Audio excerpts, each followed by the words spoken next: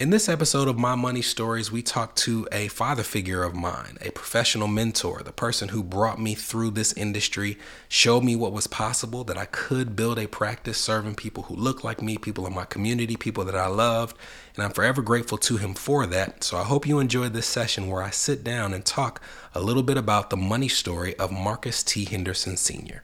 Let's get started. Let's get some money. From New Money, New Problems, it's the New Money, New Problems podcast, a show for successful professionals searching for the tools they need to navigate financial opportunities and obstacles they've never seen. Negotiating compensation, purchasing your first investment property, helping your family with money, the highs and lows of entrepreneurship.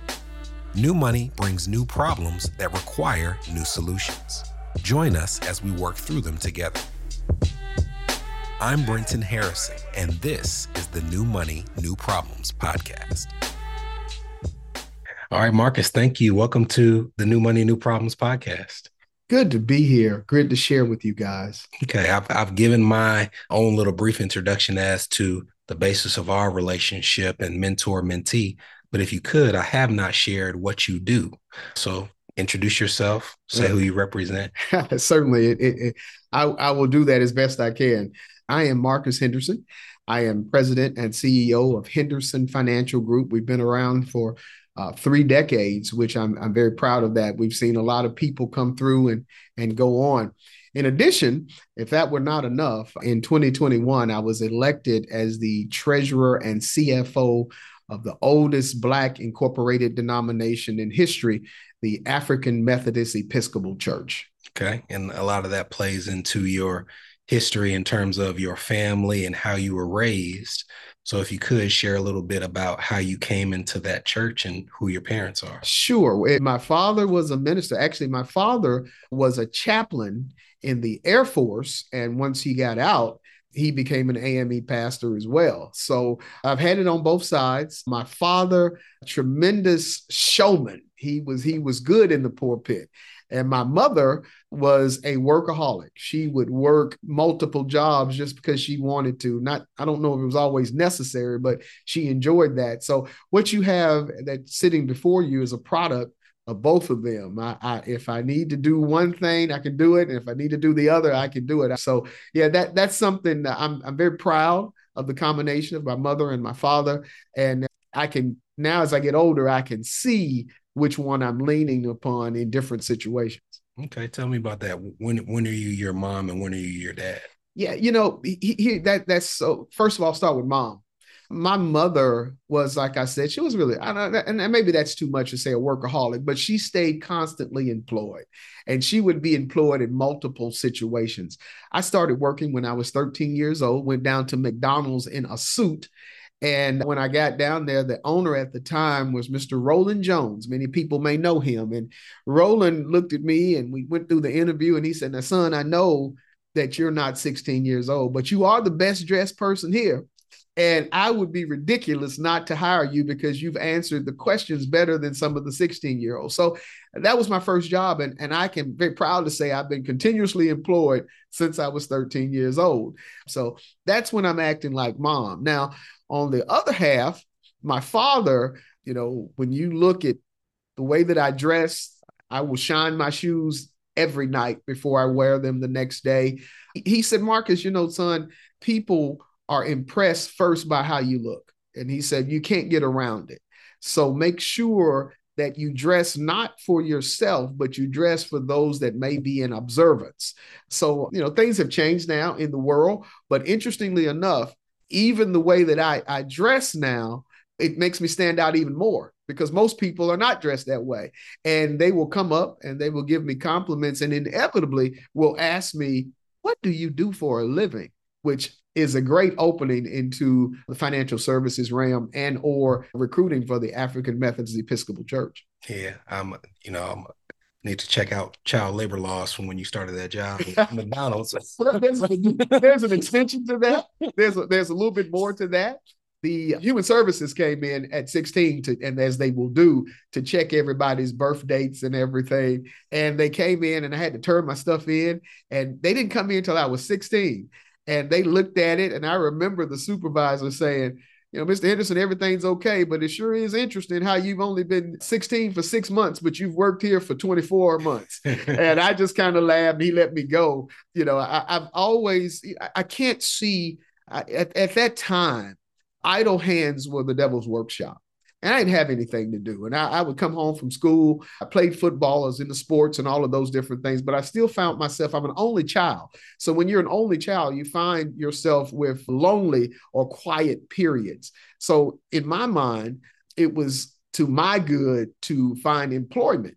And it was just something during that period of time. They wasn't checking that hard. They wasn't looking that hard. And I'm thankful for it. So you also talked about dress, and I record, dress down, but you know that when I'm going and I'm meeting new people and when I'm out in the community, I make sure that I leave an impression with how I dress. Now, part of that is how I was raised, but it also is the result of a conversation where you got into me the first year that I was in this business. I was in training, and on Friday we had casual Friday, and you could wear a polo and khakis. And you came in and you saw me on a Friday making calls, and I had on a polo and khakis, and you pulled me into the hallway and you said, "Hey, bro, let me tell you something." Do you remember what it was that you told me? I don't remember exactly, but I'll let you elaborate on that, but I know where I was going with it. Yeah. So this is a man of God, but men of God sometimes curse. Not clergy. You told me, and it really is putting the lesson in my mind that when you're in certain spaces, you have to go above and beyond. And you were talking about just some of the struggles that we go through gaining respect as Black advisors. And you said, I don't care what casual Friday they have going on. You're a Black man going out in the world trying to convince people to let you manage their money. If they have on a collared shirt, you need to have on a button-up shirt. If they have on a button-up shirt, you need to have on a tie. If they have on a tie, you need to have on a suit. If they have on a suit, you need to have on a tux. And if they have on a tux, you better have on a tux with motherfucking tails. let me tell you. Thank you for reminding me, Brenton. Yes, I do remember the conversation. Here's the deal. We all know as African Americans, just being par is not enough. Whether it's education, whether it's sports, whether it's anything, business, we have to be a cut above.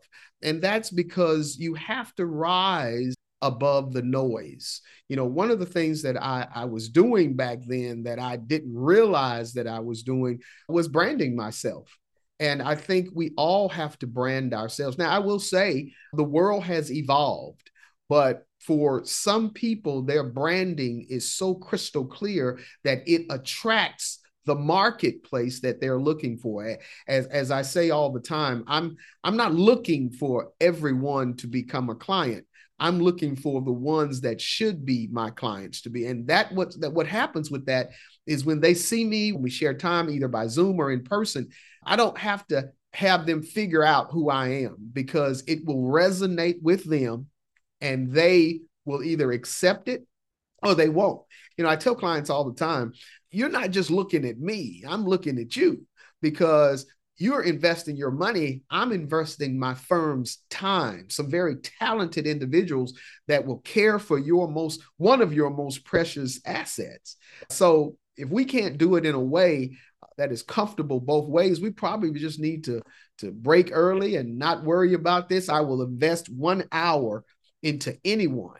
Then after that, it becomes a financial decision whether or not we need to continue forward. Yeah, and I think to me, what endured from that is there is no value in being in a room full of 50 people and looking and sounding and acting like the other 50 people.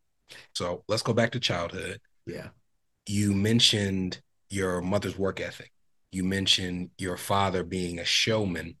And one of the things I think is consistent when I talk to men of your age, no insult. That's right. Men of a certain age, we call it. Okay.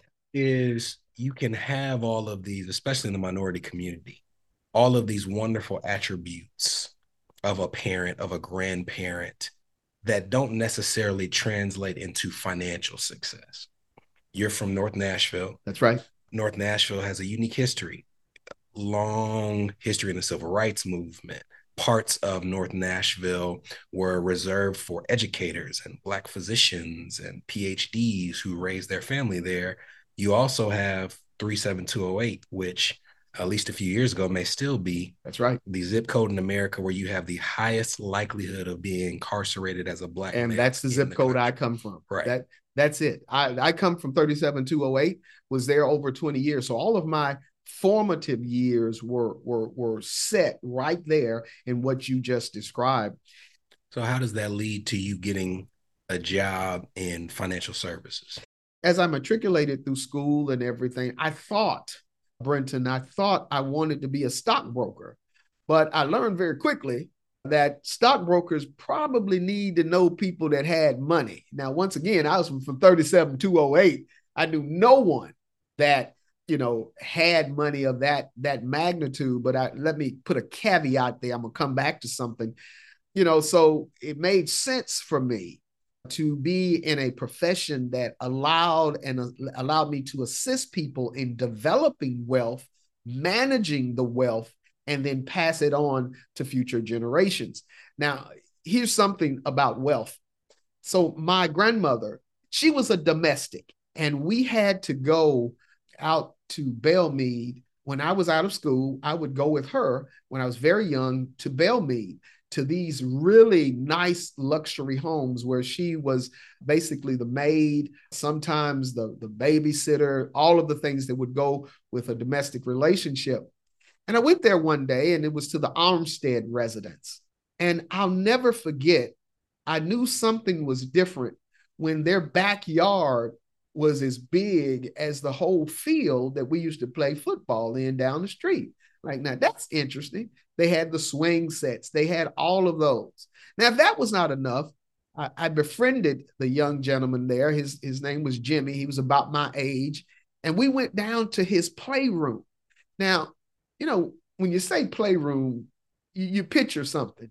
But at my age, I did not picture a room that was as big as my whole house. And it had everything from trains to trucks to blow up. I mean, just everything. And I remember leaving on the way home because my grandmother and I had to ride the bus. And I remember looking outside as we were riding down the Belmead Boulevard thinking, wait a minute, there is something different. And I knew that difference had to do with finance. And from that point on, I realized that there was a difference in the communities. There were difference in economic abilities. So I became intrigued to understand the astuteness and become astute in finances made really good sense to me. And that's where it began. I started thinking I was going to be a stockbroker. That was not quite it. And this profession at that time was evolving. And I was very blessed to be a part of. What was your first job in the industry?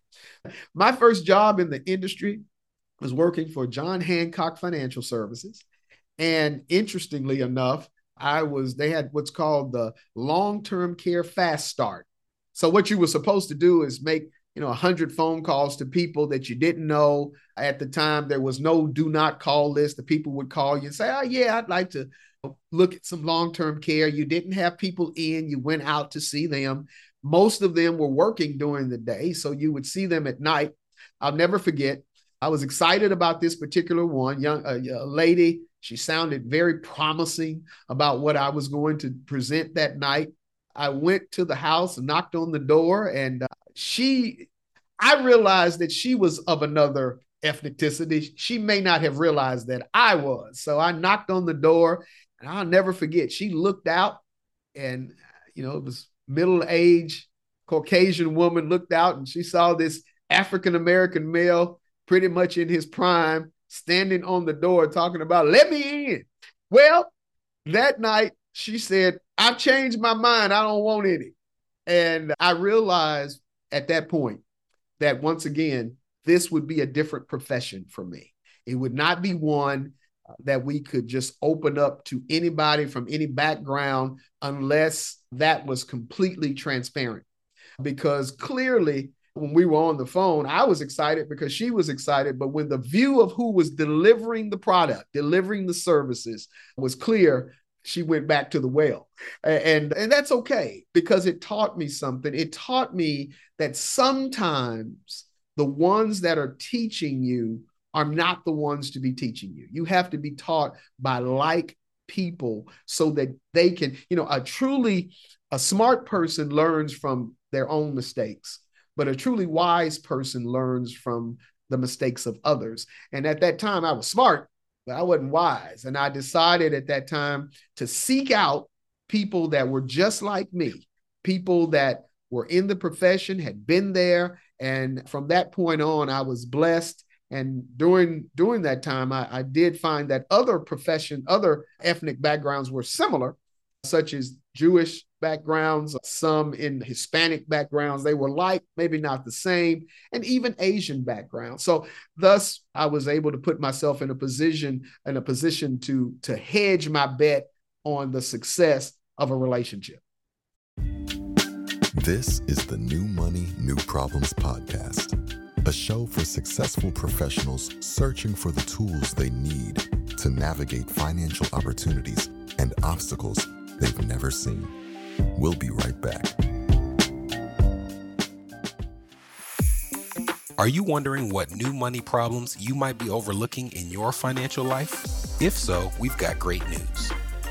We've crafted the New Money, New Problems Gap Finder to identify potential weaknesses in your finances in areas ranging from budgeting, investments, insurance, and even the threat your extended family's finances could pose to your household.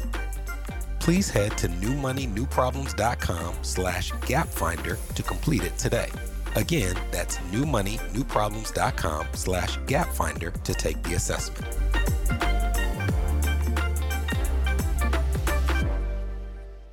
You're listening to the New Money, New Problems podcast. Subscribe now at newmoneynewproblems.com. Welcome back. In terms of being a Black advisor in this country, you were one of the premier ones in terms of the size of the firm, in terms of the size of the revenue.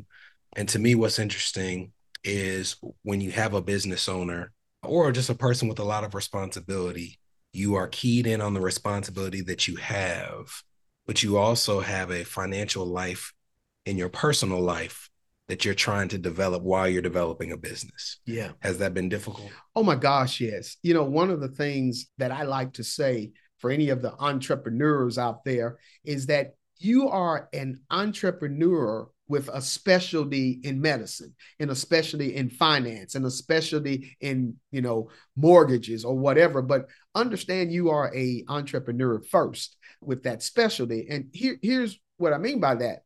If you're an entrepreneur, you go through entrepreneur things.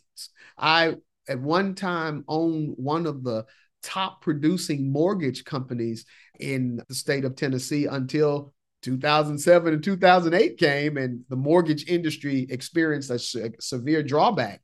We were doing fine, but there were nowhere to fund the loans. So one of the things that occurred with me is that it was going on during the Christmas season, and I didn't have it in my heart to shut down the company as people were going into that last quarter. So as I look back on it, I probably kept the company open 6 months longer than maybe I should have. And I funded it, their salaries, their health insurance, all of the things that were necessary from my pocket. Now, a lot of people wouldn't maybe have done that, but it was my decision, and I'm completely pleased with that, because here's the deal. At the end of the day, you learn things through the experiences that you've gone through, and you learn the most through the difficult experiences. See, we all take successful experiences and we take that in stride, keep on moving. We don't even think about it. But when a little pain is inflicted, all of a sudden you realize, okay, I want to handle that differently next time. So that was something, but I look back on it. I don't regret it at all. But it also taught me that I want to make sure that from a financial standpoint, each one of the companies are set up where they can hold themselves financially for a certain period of time. Now, the truth of the matter is there was absolutely nothing we could have done with the mortgage industry. That was when there was the total collapse. No one saw it coming. The banking industry collapsed. So I was a part of a bigger whole, but I'm so thankful that I went through that, because the truth of the matter, it gave me a resiliency about business that you can overcome. It may not overcome when you want it to overcome, but all of the lessons, all of the histories, all of the things you have gone through have brought you to this point of consciousness, and you will get through. So I'm thankful for that, to be sitting here at 56 years old, having that all under my belt. Again, you've attained a level of success that may not have been unimaginable for you, but definitely exceeds that of many of the people with which you grew up. When I came and started at 23 years old, 13 years ago, working at Henderson Financial Group, I was still hanging and spending tremendous amount of time with the people I grew up with. And I remember a conversation that we had when we were talking about life and the way relationships change and the way success changes relationships. Sure. And you said, I hope it doesn't happen to you, but there will come a time where the friends in your life that you grew up with will separate themselves. And there will be a group of people who have achieved certain things, and there will be people who have not. And at that time, it becomes very tough to maintain relationships where you can be your authentic self if you're one of the successful ones in that group. That's right. And the reason you said that, and I want you to elaborate on it, was you can reach a point where if you look at your friend group and you want to talk about the problems that you're experiencing, the problems you're experiencing are an insult to them. They would kill for those problems. Champagne problem. That's right. But it doesn't make them any less of a problem for you. Yeah. How has that impacted your life as you've? Oh my gosh, that's thank you so for that leading question. One of the things that happened, and like to remind us, I'm from 37 to 08, so most of my friends were from that area. Well, what happens is that you almost get blamed for any success that you had. Two things about success. The first thing is that the person that is successful usually doesn't look at themselves as successful, because they're working so hard in the background, much like the duck. The duck on top seems to be just going down the water, but their little legs are working very, very fast underneath any type of stream, or sometimes against the stream. Well, that's how it looks. I know for sure that a lot of people think I just travel and just talk to people and just show up. And that's okay, because what's really happening, and to all my dear friends, is that eventually you have to evaluate self. And the older we get, we all made choices. We all chose to do things our way, as some would say. When I was younger, I would spend time reading motivational books. And I remember clearly people in my community saying, what are you doing? What are you trying to get motivated for? And, just the questions and I look back on now, that was God working on me, because first of all, how did I even get access to that? Well, I got access to that because I went with my grandmother out to Belmead and I saw the books in the library. Well, first of all, what was the library? I saw, what are all these books? And I remember, so it's the little things. People try to concentrate so much on the big things in life. And generally, success is found in the common hours when you're not even looking for it. I was just going through the house. I was going through the area of the house that my grandmother told me specifically not to go into, because that's for grown folk. I went back there and started looking up, and I saw Zig Ziglar, and I saw Jim Rohn, and I saw Les Brown, and I read, and I look at these books, and they were saying very positive things at a time when I needed positive things sewn into me, and it just stuck. So it's really no excuse. I heard something the other day that you will appreciate, and it said this: what is the difference between someone that can't read and someone that won't read? Absolutely nothing. Okay. Powerful. You also, your mother passed recently. Yes. I know she was very important to you, as mothers are. Yeah. Before she passed, she was in a home. Mm-hmm. And we are talking about some of the guilt that you can feel or some of that residue of success that can alter relationships with your friends. Yes. There was something that happened with the cost of your mother's home before she died that was even an experience in terms of where you are versus what she expected with your own mother. Absolutely. Can you share what happened? Absolutely. So towards, the end of Mama's life, towards, 5 years or so, Mom had never really attained the level of success that she expected out of life. Now, a lot of people would call her very successful, but what I have found is that, does anyone really gain the level of success they are expecting out of themselves? Well, to that point, Mom would never take any money from me. I would be like, Mom, I'll take care of it. You don't have to take care of me. I take care of myself. Okay. But she finally got to the point where she would allow for me to take care of her incidentals of different things. Well, there became a point where she needed some extreme assistance. Lord knows she got mad. We put her into a place right down the street here from the office, which I think for most people would be deemed as pretty expensive. So what I tried to do was put her there, and I had it drafted out of my account. And somehow or the other, somebody at that place put a bill upstairs so that she knew it was paid for. Well, she found out how much it cost, and she told me that I couldn't afford that. You can't afford to pay for that. And thankfully, we had the conversation, and my spouse, Yolanda, asked the question, how do you know what we can afford? The room went quiet. She said, well, I just know. Well, okay, but Mama, how do you know? And she couldn't answer the question. So we were able to temper her feelings a little bit with that. But every month she was upset with the price that we were paying, which it was not an amount to laugh at, but certainly if you're an only child, or if you're a child at all and you have the ability to pay for your mother's care, you pay for it. And there was a situation in a turn where she was going to have to go into assisted living. The amount was going to jump quite a bit, maybe about 50%. I was prepared for that to happen, but apparently Mom was not. And she stayed over there for 1 week, and she had some situations, and they had to take her to the doctor. And she said, look here, let's be clear. If y'all take me out of this room, I'm not coming back. And of course, the caregiver and everything was, oh, Leela, please, you bring you to the hospital. Everything's going to be out. She said, no, I'm telling you, I'm not coming back. Well, on the way to the hospital, she had a massive heart attack, and she lost consciousness, lost blood to the brain and all of those things. And by the time I got there, she had pretty much made the call for me, and I just had to ask them to take them off. I say that is that, as hindsight being 2020, my mother told me that I'm not going to let you pay anymore. I'm not. And, I heard her say it, but I didn't hear her say it.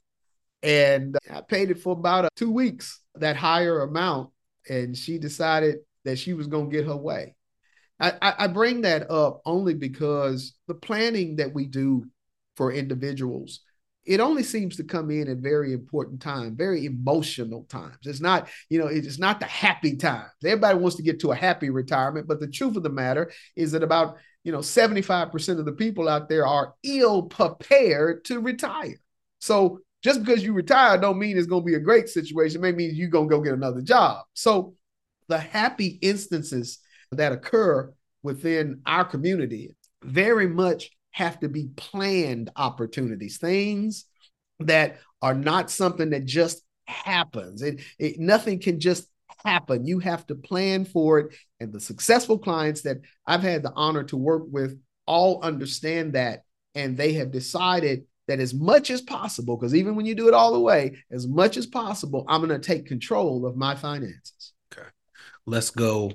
Your answer doesn't have to be rapid fire, but let's go through some of the things that you shared with me over the years that I share to this point. What is the strangest secret? The strangest secret is very simple. It's that you get what you think about. That's the problem. That's the success. If you can just focus on and control your thoughts, you will actually get it. But what happens with most people, particularly in our new social media and all of that, if you get on Instagram, it will take you down a rabbit hole. You can be there for 2 hours just scrolling, going through videos and everything. Well, what's happened is that you have lost control of your thoughts. The strangest secret is that you get what you think about if you are thinking and you're not just mindlessly doing other things. So whether that's Facebook, Instagram, or certainly music, that happens sometimes. People get into a music zone. And what you thinking about? I ain't thinking about nothing. Well, Lord, we don't want to keep you in that zone. So the strangest secret is that you get what you think about, but you have to think. What is the school of transactions? School of transactions says this. It says that whatever situation you are in, and I would have to liken this to being a financial advisor, is that you go through so many times of hearing the same concerns, the same situations, that once you go through that school of transactions so many times, you're able to identify where the line of success should be imparted. The school of transactions just teaches you what works and what doesn't work. Most advisors don't stay, whether you're a financial advisor, CPA, or whatever, they don't stay in the profession long enough to identify what all the situations are. They didn't go through the school of transactions. So thus, every time something comes up, it is the first time for them, and they're in a position where they're trying to figure it out. All attorneys are licensed legally, but some are litigators. Some are corporate attorneys. Some are estate planning. You don't want a corporate attorney trying to do your litigation nor your estate planning will. They are licensed to do it, but they haven't had enough of the school of transactions to tell you where the points are. Yeah, I remember when I first started in the industry, you said the best thing that you can do right now is meet with as many people as you possibly can. And when you meet with as many people as you possibly can, especially when those people are similar socioeconomic status, similar family background, you start to have a conversation so many times and see the trends in those conversations that you reach the point where you know the next question they're going to ask before they ask it. But you also know through experience what works in terms of solving the answer to that question and what doesn't, because of the repetition. Sure. And it's not until you have that repetition where you can truly say that you're an expert, because you haven't experienced it enough to see the downside of answering it the wrong way. I tell clients all the time, you don't come to me because of the products and services that we utilize. You can get that at the bank. You come to me because I've sat down with people like you for over 30 years answering the exact questions that you're about to ask me. And I can tell you which way works and which way did not work. And more importantly, I can tell you why. Wise words from a wise man. I always appreciate you. I appreciate what you've meant to me over the years. In the intro, you'll hear what you are well aware that you're a second father to me. And that's something that I cherish, and I cherish relationships like the one we have. So I appreciate you. I love you. And I thank you for being a guest on the New Money, New Problems podcast. I cannot express more of the same in the way of love and respect. I have watched you through the years, and I say it all the time. Brenton is the son you always wish we could have. And not to say anything against my children, because Lord knows I love my children, but Brenton's just done a really, really wonderful job. And you all continue to listen to him. He's guiding you the right way. He's the next generation. He's the next. And we always got to have the next, because if we don't have the next, we'll stay stagnant where we are. God bless you, and be encouraged. From New Money, New Problems, this was the New Money, New Problems podcast, a show for successful professionals searching for the tools they need to navigate financial opportunities and obstacles they've never seen.